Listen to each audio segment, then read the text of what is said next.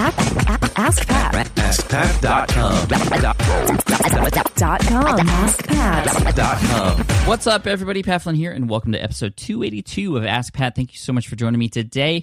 We have a great question today from Lee over in the UK, but before we get to that, I do want to thank today's sponsor, which is FreshBooks.com, one of the best investments you can make for your small business, because over 5 million small businesses are using FreshBooks to help them with their cloud accounting. And by cloud accounting, I mean you have access to your numbers wherever you're at on whatever device you're on, which is really cool. They actually have an award-winning mobile app. But seriously, it's just helping you going to keep track of your expenses, your income, and they make it super professional and easy to create invoices for your students or clients or whoever you're consulting with. So you've got to check it out. It's the best thing you could do. You can get a 30-day free trial of FreshBooks by going to getfreshbooks.com and enter Ask Pat in the How Did You Hear About Us section. So again, getfreshbooks.com and enter Ask Pat in the How Did You Hear About Us section. Sweet. Awesome. Now let's get to today's question from Lee. Hi Pat, my name's Lee Allen. I'm from Liverpool in the UK. I'm about to start my own journey into online business, and I've been reading your blog, listening to your podcast for a few months now. I've also read Tim Ferriss's 4-Hour Work Week, which I think you recommended at some point on your site. So my question is, because I'm so inspired, I've got so many ideas, so many projects I want to tackle. I'm wondering, how do you go about choosing what to do next? Do you work on one thing at a time, or do you have multiple things going on? Do you timetable them? How do you stay focused, make sure they'll get done on time, on budget, and you stay motivated? So yeah, that's my question, really. And also it'd be great to connect with you in the future once my business is up and thriving. That'd be awesome. Okay, thanks, Pat.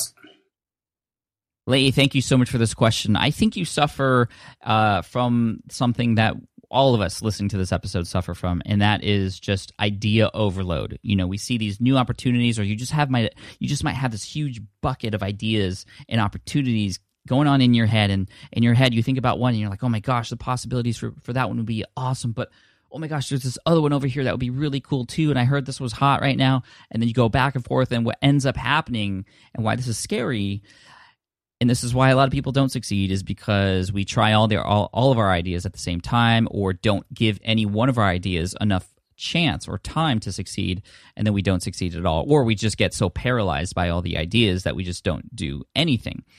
Some of us, this is actually related to a quote that was mentioned 2 days ago on Monday by Daniel Gerbert. He says, thinking about the future can be so pleasurable that sometimes we'd rather think about it than get there. And it's really easy to think about all these ideas and what it might look like when they actually come true and are actually realized. But then when we have to put in the time and effort to put those things together and actually create them, it just paralyzes us. And there's a lot of factors there, and I'll give you some tips on how to choose what to do first. But before that, I do want to stress the importance of doing one thing at a time. So, Lee, you read my book that I recommendation for the 4-Hour Work Week, which is great. And just like most other people, after you read that book, you get just so many ideas. But there's another book that should be required reading in this space, and that book is called The One Thing by Gary Keller and Jay Papasan. And you can kind of guess, based on the title, what this book is about. And really what was eye-opening for me, because we always know, okay, just work on one thing at a time until completion, and even then, even though we know that's the best thing to do, we don't always do it. But after reading this book, it is absolutely detrimental what can happen when you spread your focus out. And when you think about it, if you have 3 projects you want to work on, and it gives you 2 different excuses, the other 2 businesses or business ideas, they become excuses that when things get tough in business 1, you jump over to business 2. When things get tough in business 2, you jump over to business 3, and you feel like you're making progress because you're moving forward in each of those businesses that you are currently focusing on. But, if you focus 33% of your effort on business 1 and then jump to business 2, 33% of the effort, and then business 3, 33% of the effort, nothing is done. Whereas if you put 33% into A and then 33% again into A and then 33% again into A, and then, you're 99% there. Well, you need 33.33333 if you want to be technical, if you want to go 1/3. But yeah, you see what I mean? So if you put all that energy into one project, you can finish. And at least you get it to a point where you can know that it's actually having a chance to do something, or it is actually there and able to provide a service for somebody to be able to then generate an income for you, at which point you can potentially automate some of those things or semi-automate some of those things, a lot like the passive income businesses that I've created, which then allow you to explore new opportunities. Now, when you're starting out, you must focus on one thing at a time, and it's the hardest thing to do. For me, I'm at a point in my business now where I have a number of team members helping me do maybe 2 or 3 things at a time. But even then, internally, we talk all the time about cutting out, cut out this, cut out this, cut out that, cut out this. Save it for later, save it for later, save it for later. And these business ideas might be great ideas. And it's hard because we also psychologically have this fear of missing out. So we feel like if we don't act on this business now, we're going to miss out or somebody's going to steal our idea. So we want to work on all of them at the same time. But it's just, again, it's just a time bomb. If you do that, you're going to get nothing done. So I wanted to talk about that psychological stuff and making sure that, when you do pick something, you go with it. You go with it. Now, that means when you are doing research to figure out what to do first, it's important that you put in thorough research in so you are giving yourself the best chance. And actually, this is what my upcoming book is going to be about, validation and putting those things into practice and researching things to make sure that business idea you have is actually going to be one that is going to give you the best chance to succeed. So you'll hear more about that book later, but that's a book I've been working on, writing every single day, and it's been a lot of fun to put together. But I'll give you some hints here. So the first thing you want to do is actually just put all your ideas out there. And I would recommend actually Post-it notes. That's sort of my favorite thing for 2015. This is the year of Post-it notes. Apparently, if you watch episode 1 of SPI TV over at watchspi.tv, you'll see that I give you some strategies for brainstorming a really quick first draft of your next book using Post-it notes. You can use that same strategy for blog posts or other types of content, podcast episodes, so on and so forth. You could do the same thing for different types of businesses too. So what you do is you just literally, whatever comes to mind, there's no wrong answer. You do not want to not write down an idea that pops in your head because it could be a great one. Write down everything on a Post-it note and then stick it on a desk or whatever on the wall, and you just keep writing. Boom, boom, boom. You might have hundreds of these ideas. And then you might be able to create buckets.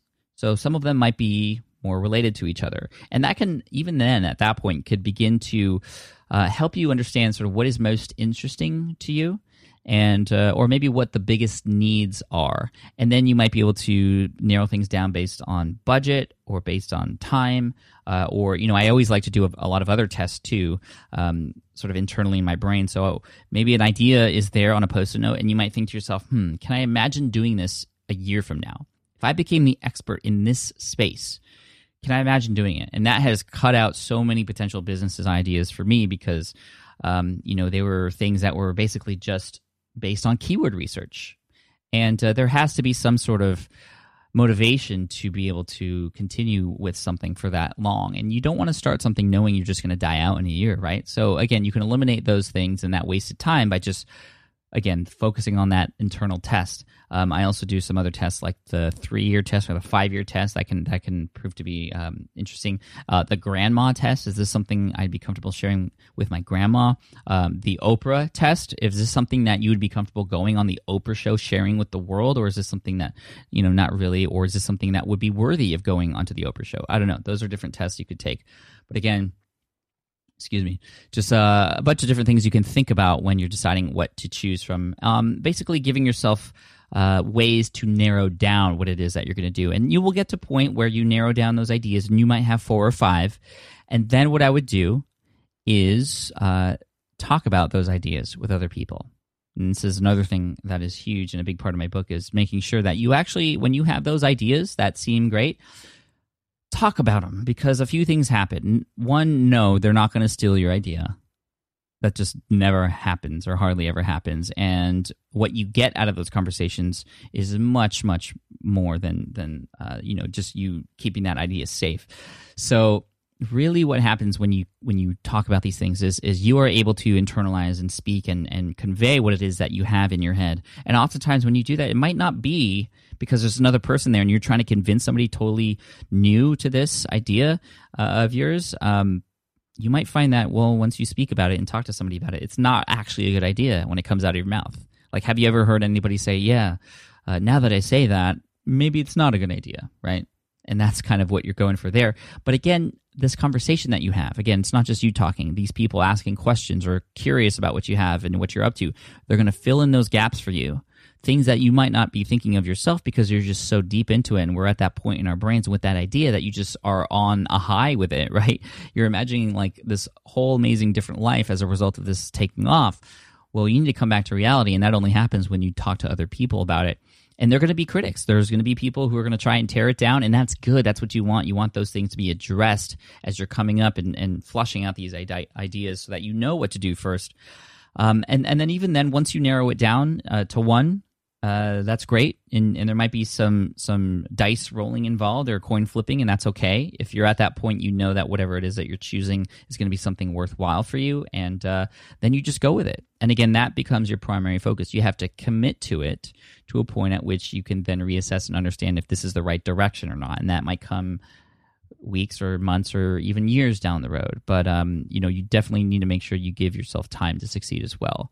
Budget is important too. That's another test you can take. Well, how much is this really going to cost? And do research for that. Does it match up with what you were expecting? And motivation, again, once you go through this exercise, you will be motivated because you wouldn't get to the end unless you were motivated with that particular idea. But then also writing down why that's a good idea for you, and that's important. And writing those things down internalizes that for you, but also allows you to look at that when the times get tough.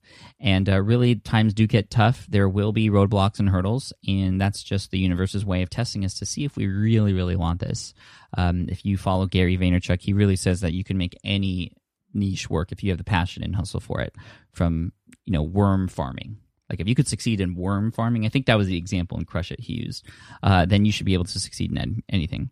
Lane Amen, she's somebody who I had on the guest, who was a guest on the Smart Passive Income podcast in episode 37. She makes 6 figures a year from scrapbooking.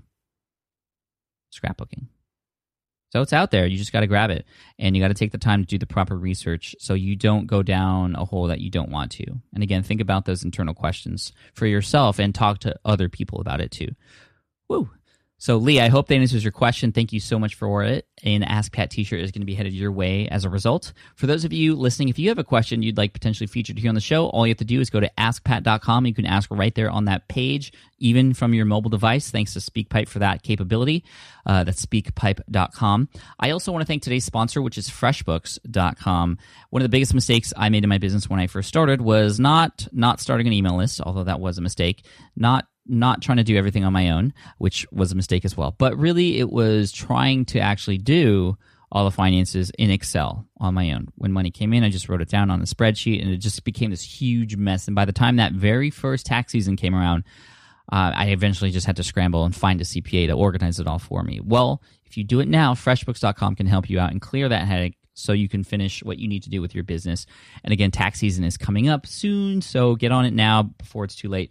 If you go to getfreshbooks.com and enter Ask Pat in the How Did You Hear About Us section, you can get it for 30 days for free and join 5 million other small businesses who are doing so. Again, getfreshbooks.com and enter Ask Pat in the How Did You Hear About Us section. Awesome. Now, finally, I want to end with a quote, and this quote was from Sophia Loren, and she says, "Mistakes are part of the dues one pays for a full life." Mistakes are part of the dues one pays for a full life. Cheers, and I'll see you in the next episode of Ask Pat.